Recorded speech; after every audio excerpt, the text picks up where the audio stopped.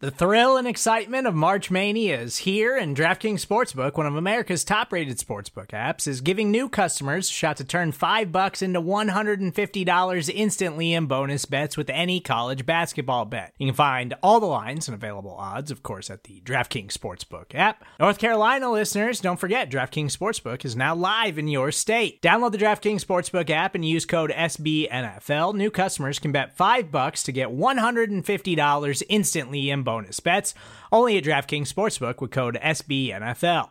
The crown is yours. Gambling problem? Call 1-800-GAMBLER, or in West Virginia, visit www.1800gambler.net. In New York, call 877-8-HOPE-NY or text HOPE-NY. In Connecticut, help is available for problem gambling. Call 888-789-7777 or visit ccpg.org. Please play responsibly on behalf of Boot Hill Casino and Resort. 21 plus, age varies by jurisdiction. Void in Ontario. Bonus bets expire 168 hours after issuance. See dkng.com/bball for eligibility, deposit restrictions, terms, and responsible gaming resources.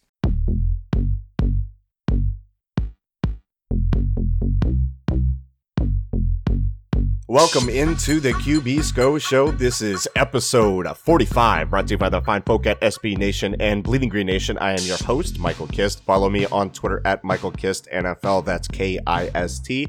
As always, here to talk with me about the Wentz performance review, the upcoming enemy quarterback, and other things quarterbacking around the world is QB1 in our hearts, in our minds. He is Mark Schofield. Follow him on Twitter at Mark Schofield. Mark, how you doing, brother? I'm doing okay, buddy.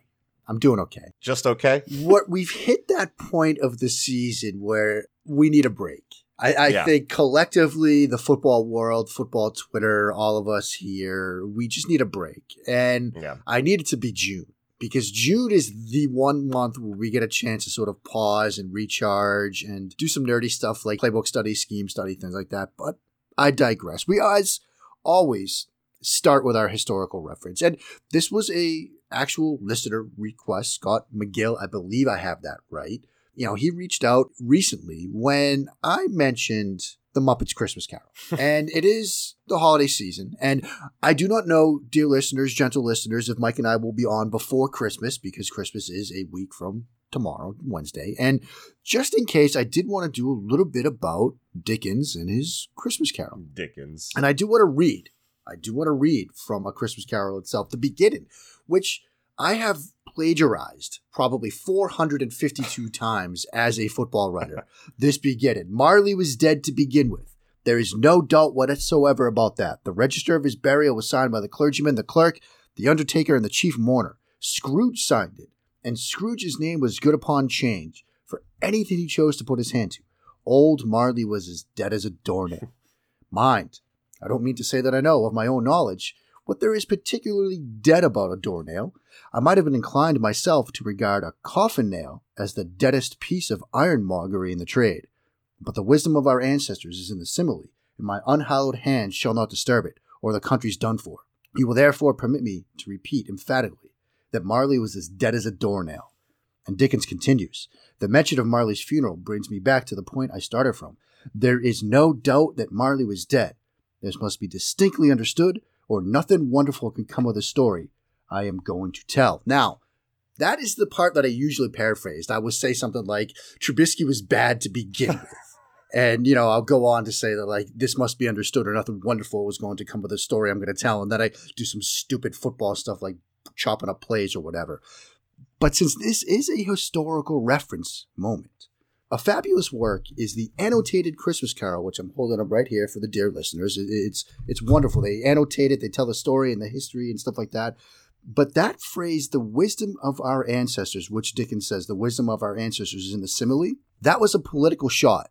According to the annotated notes here, this is a sarcastic reference to a cant political phrase said to originate with a conservative Irish philosopher and statesman Edmund Burke.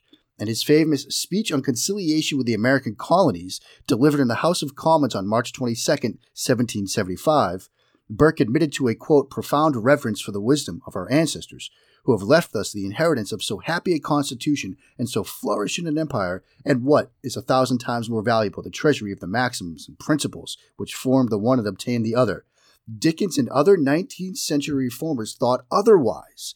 And so that little simile right there, he's just taking a political shot at Edmund Burke and others. And so in that vein, Michael, what wisdom of our forefathers do we have to revisit and take a shot at today? Today? What is it? You mean like literally today? No, like right now, do we have to revisit everything we thought, for example, about the NFC East this season? Because if you think back to last summer, right? Yeah. When all the idiots, myself included, said, look, the NFC East is stacked, man. Like Dallas, Philadelphia, those rosters look complete. It's going to be an absolute cage match. The winner of the NFC East is going to go on a run. And here we are talking about two teams that people are wondering if they even belong in the playoffs. Washington wasn't even eliminated until 2 weeks ago when they lost to Green Bay. Like that's how bad the NFC East has been, and it's been a total joke, and it's been a total disappointment. Like now you're talking about Dallas. There's things being leaked about the fact that they had reached out and put out feelers for Sean Payton and everything like that, and Jerry Jones has been putting his coach on blast like over and over again. Like if they didn't beat the Rams, it would just be pure chaos for them. And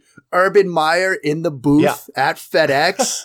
And people are speculating that he did that just to get under Jerry's skin because he wants the Cowboys gig. Like this division's a mess. Football is a mess. I'm going back to being a lawyer. And I still want the Eagles to make the playoffs, but it's like what do you really have when it comes to pride to take away from that? There's not a whole lot, but you know, we're going to go through this week, which is Dallas week, and we're going to tell ourselves that, you know, this is the most important game of our lives, and we're going to react to it and live by every play and die by every play. And with that in mind, look, I don't have a historical reference today. I got a short week, Mark. I'm getting the hell out of here. A short week? Yeah, I'm going up to Chicago for the holidays. I'm going to fly out on Friday. Kissed on the road? Yeah, buddy. I was not aware of this. Yeah, flying out Friday, and then I'm not coming back till Christmas morning. So I'm flying back on Christmas morning to make sure that I spend it with my oldest son. So I don't have the historical reference, but I do have some quarterbacks to talk with. So we got to get this in quick because I need all of these audio files into me now so I can get this done before I have to fly. Wait, is that a message to me, or is that a message to like BLG? That's BLG. That's Stolness. That's Ben. They're actually all doing a great job. We're gonna have a ton of shows to you. Everybody's been on time, been early, been getting their shows in. So we are going to have you covered here at BGN. Don't worry about it. We planned for this at the very last second possible. So you are in good hands. But Mark, capable hands. Yeah. Let's start to talk about these two quarterbacks in this matchup here. And I've gone through a lot of the film from Wentz against Washington. And look, like the stats look great. 30 for 43, 69% completion percentage, nearing on 70 there, 3 touchdowns, 0 interceptions, 109.3 quarterback rating, sacked a couple times, had some fumbles, which we're going to talk about. But overall, you look at it and it looks great. And then you look at PFF, and PFF has him graded as like a 49, like one of his worst games of the year. And look, a lot of that is because of the fumbling, and I get that. At the same time, there were also some inconsistencies in his game. You know, the usual like misses to Ward in the flat, and then he's a little bit high on Ertz. So there were some inconsistencies there, but I think the major takeaway, and the takeaway that a lot of people have,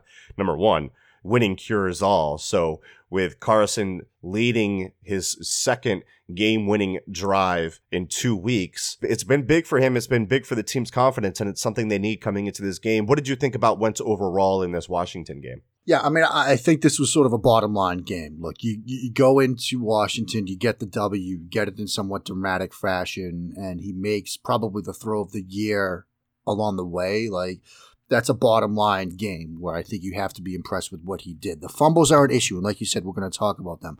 There's another thing that I noticed watching this game, both on the broadcast tape and then when the All-22 came out, and I believe you saw it on the miss of the flat to Scott. You saw it on a couple of other plays. Is he developing a bad habit of making some fall-away throws? Like, I'm starting to see more moments from Wentz where, like, you look at second quarter, 1st and 10, 14-16. He's going to pass to J-Jaw in the end zone, and he does a great job of sort of resetting in response to pressure on the left side. But he releases this sort of falling away, and he doesn't need to do that. And he doesn't get enough on the throw. The ball hangs a bit. Defender's able to get under it and break it up. If he steps into this, it's 6. Yeah. And I'm seeing more and more moments like this. And he's like a 3-point shooter fading away after his shot, like watching it. Yeah, he's looking like Steph Curry. Yeah.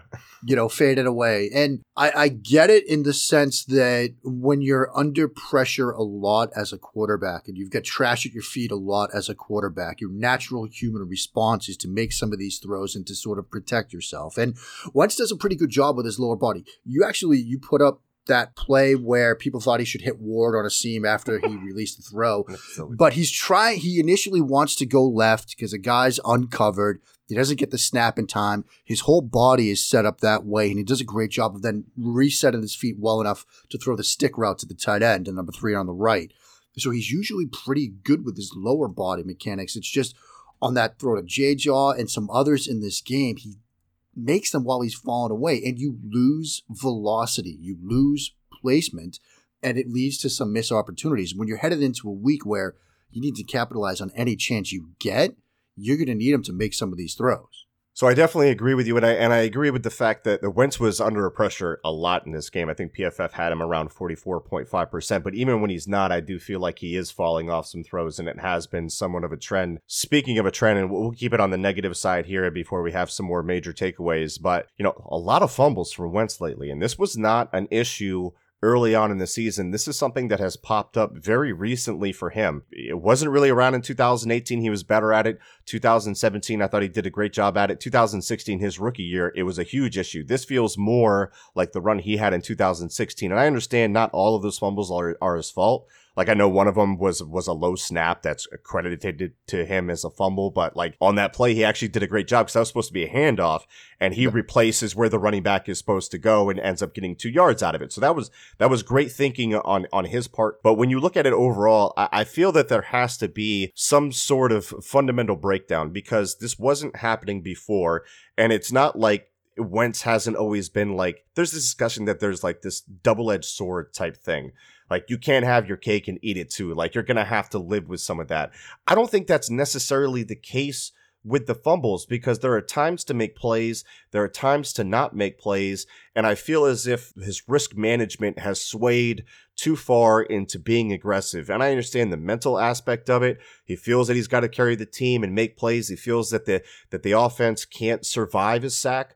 But at the same time, sometimes just taking a sack is just another way to live another down instead of, separating your second hand from the ball. Ben brings it up a lot, and I think it's a great point.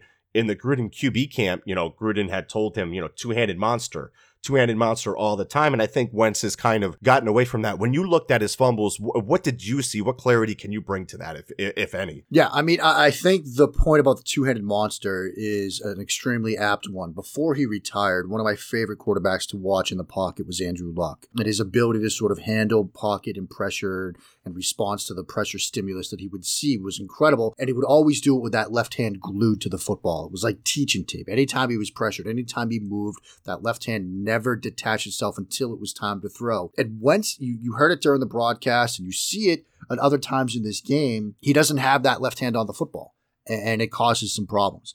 Another aspect to this, you look at some of his fumbles this season, there's the sort of decision-making process and speed element to it as well. You look at, the fumble week 7 against Dallas, first quarter, 2nd and 4, 9:23. He wants to throw a Y spot snag to Ertz, and it's covered. And he hangs on it too long, ends up getting hit and fumbles. He's got to come off that quicker. And this sort of gets into some of the discussions we've had this entire season on this show about not trusting what he's seeing, really sort of trusting his guys or thinking he wants to throw to his guys rather than coming off of reads and things like that. And so that's an issue there. Also the fumble against the Patriots right before halftime where he pulls it down. He's not trusted what he's seeing, gets himself into trouble. Juwan Bentley does a really good job of getting under the Y out stick route that he wants to throw, leads to a fumble. It's also the fumble against Seattle. Sometimes, look, and this gets to the double-edged sword thing. The fumble against Seattle, not the sprint draw, the other one, which was a cavalcade of carnage akin to Verdun, where you have jet motion, the wide receiver trips over the right tackle, both of them are on the ground, the ball gets punched out. Dan Hatman phrased it this way, the fight or flight response for a quarterback and how he handles the pocket. The great ones stay in the pocket and fight. But you do need to sort of balance that a bit. Sometimes you need to either escape or just live to fight on the next play. Wentz is more the fight guy. And that's the reason we get drafted second overall. But it is that sort of, you can't have your cake and eat it too moment with him. So there are times when he needs to just sort of take a sack. So it's a whole host of issues. There's the feel for the pocket. You saw it in Washington, the fumble that he lost at the 6:40 mark of the fourth quarter. He double clutches it, doesn't feel that sort of backside pressure. The guy that had gone behind the back of the pocket is now coming back, doesn't quite feel that, doesn't have the second hand on the ball.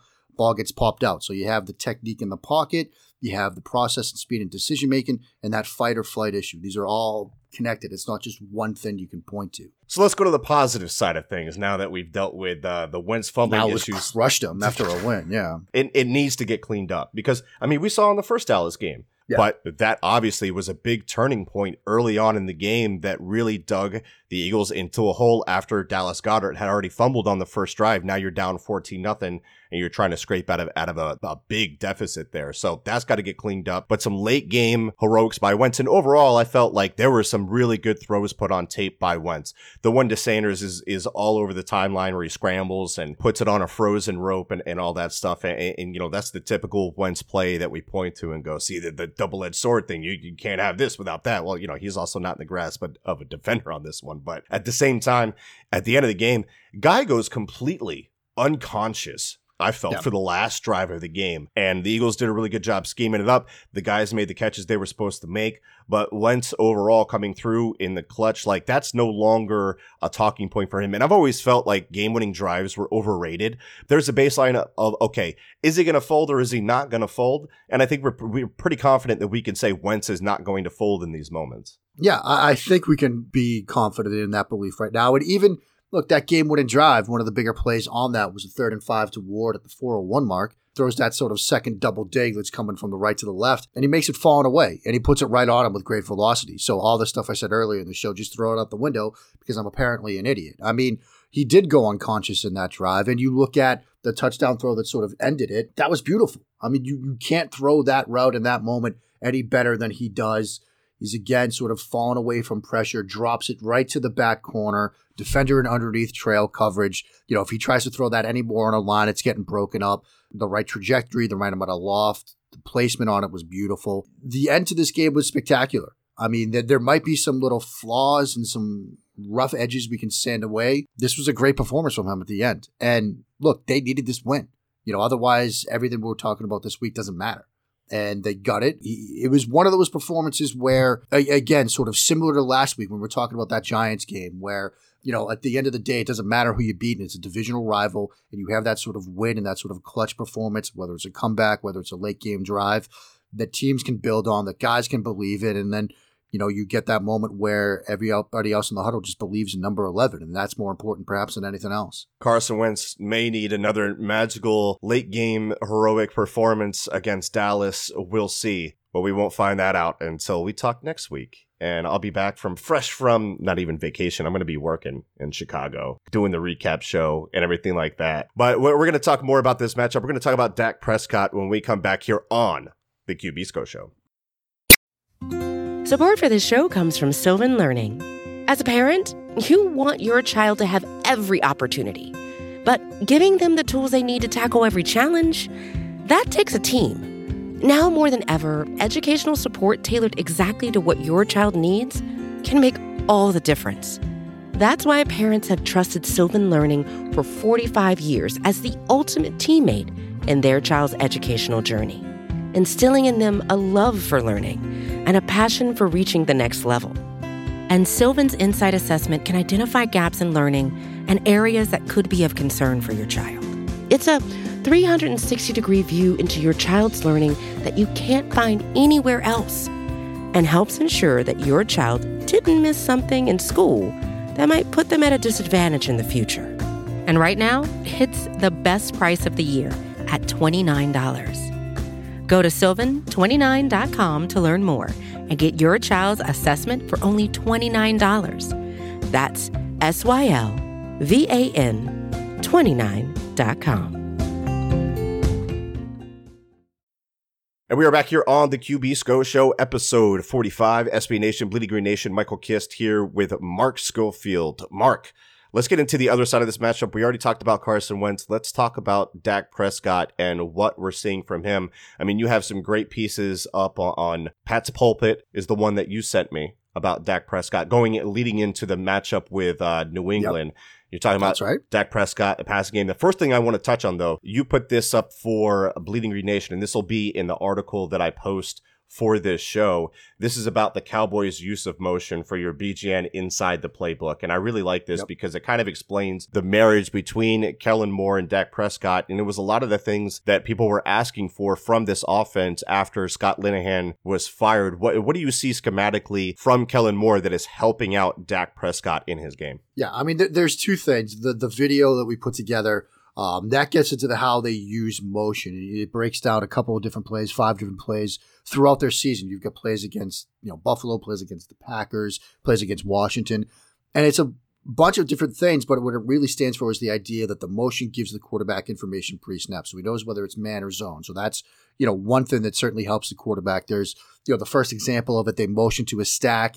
Dak knows that it's zone. The motion man runs basically a run through to occupy the split field safeties. And then he has a dig coming from the outside as well.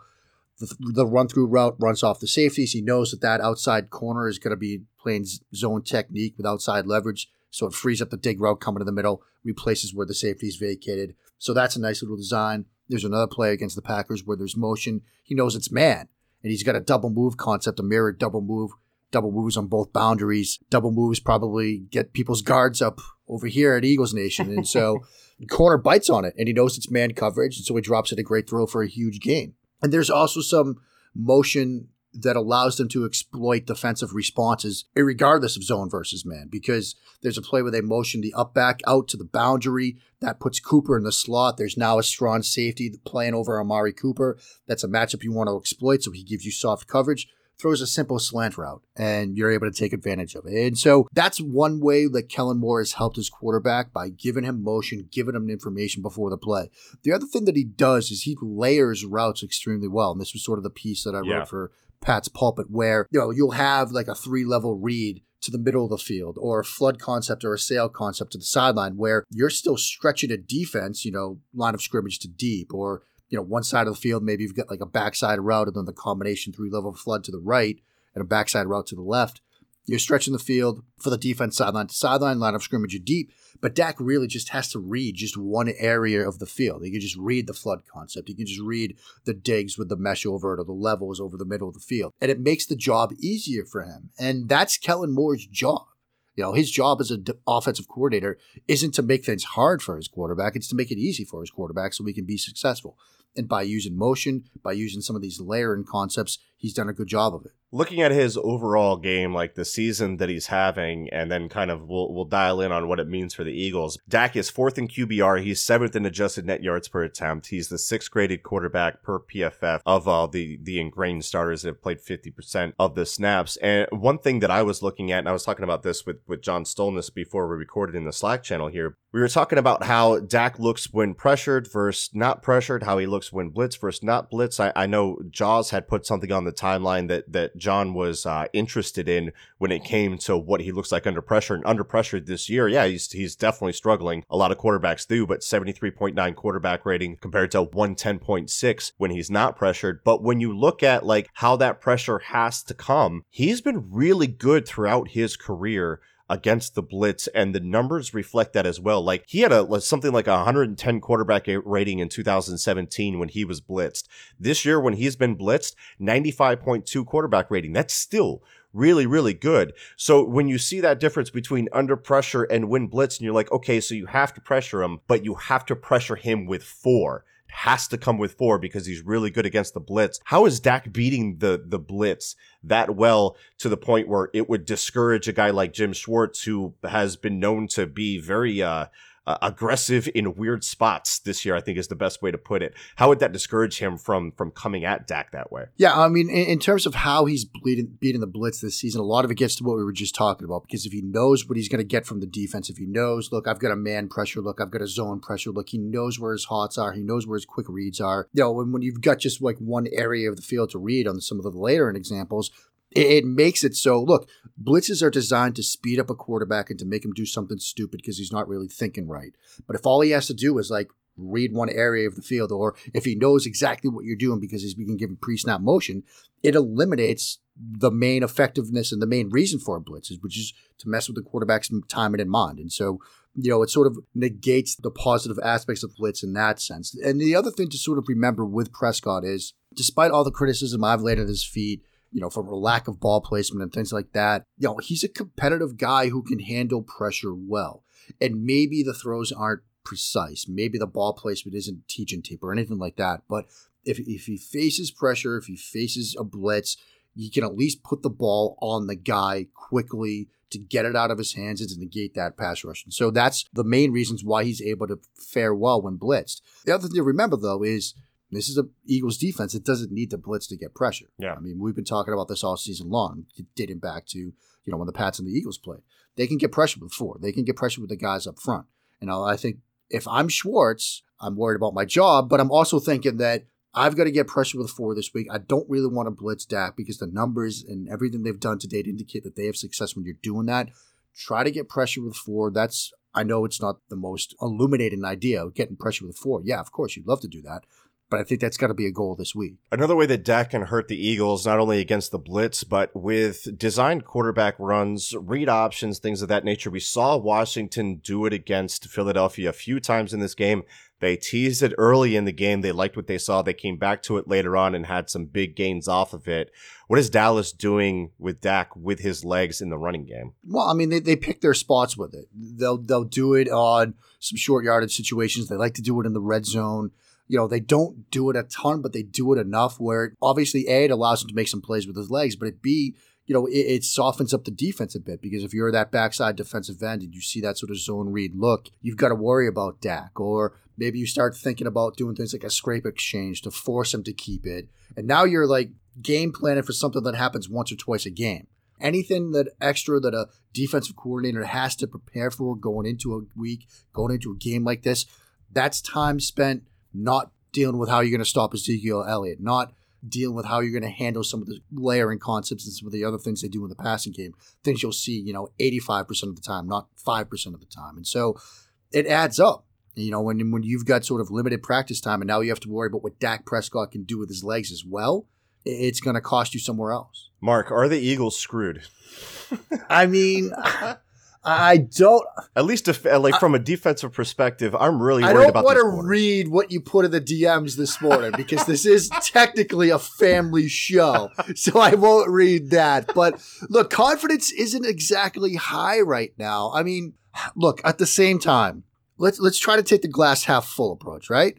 You're Philadelphia. You're coming off 2 road wins against divisional foes. Yes, they're bad opponents, but one was in a driving rainstorm. You had to come back in. I guess the Eagles game was at home. So, but 2 wins over divisional opponents in somewhat comeback, somewhat dramatic fashion. One of which was in a driving rain windstorm. You've got some momentum, and yes, you can believe in that to some degree. Are we really buying Dallas after a win over the Rams, who seem to have kind of packed it in? They haven't looked great either, and since everything on this show seems to come back to one common thread, one team lost to Mitch Trubisky, one team beat Mitch Trubisky. So let's take the positive approach and bet on the team that beat Maserati Mitch and have some optimism this week, because otherwise, look, I mean, we're getting to the end here. We don't want to be haunted by the ghost of Christmas past too much, so let's try to be positive. Let's ride or die with our teams that are facing must-win games, because I'd rather talk about the Eagles right now than the Patriots, who are going to lose this week. So, yeah. Irrational hope. It's what keeps... Irrational hope! Welcome to the era of irrational and unbridled optimism, friends. That's what it's all about. That's what we're all about here on the QB Scho show. So hopefully we weren't too much of a downer. But hey. Go to the Kist Solak show for the negative stuff. Yeah, there you go. Stay here for that. I'm sure Ben has some stupid stuff to say. He's always got something lined up. All right. Mark, let's get the heck out of here, man. We're done here. We'll talk about this after the fact, and say hi to Mitch for me. The timeline's gonna be something else if the Eagles don't pull this out. It's gonna be hell. This weekend is gonna be brutal on the timeline. It's like it was like we talked about coming into the show, man. For fans, this is great. Fans hate June. Fans absolutely hate June. So there's Right. nothing going on. Football, like real football, doesn't start for another 3 months. June is like, because we have all the draft stuff to do. Yep. And draft Twitter is like worse than any hell imaginable. We have to wait until like then we have the May, like, did they make the right picks? And this is his role, Right. and blah, blah, blah, all the follow-up stuff. And then June is like the only month where we get to be like, okay, breathe. Right. Try to chill during this week and then just lay it all out during the game, gentle listener. Just let the tweets go. Yep. Let the tweets fly. Let them fly. Fire up the tanks. And so that's going to do it here for the QB Scho Show, episode 45. Thank you for listening. We'll catch you next time.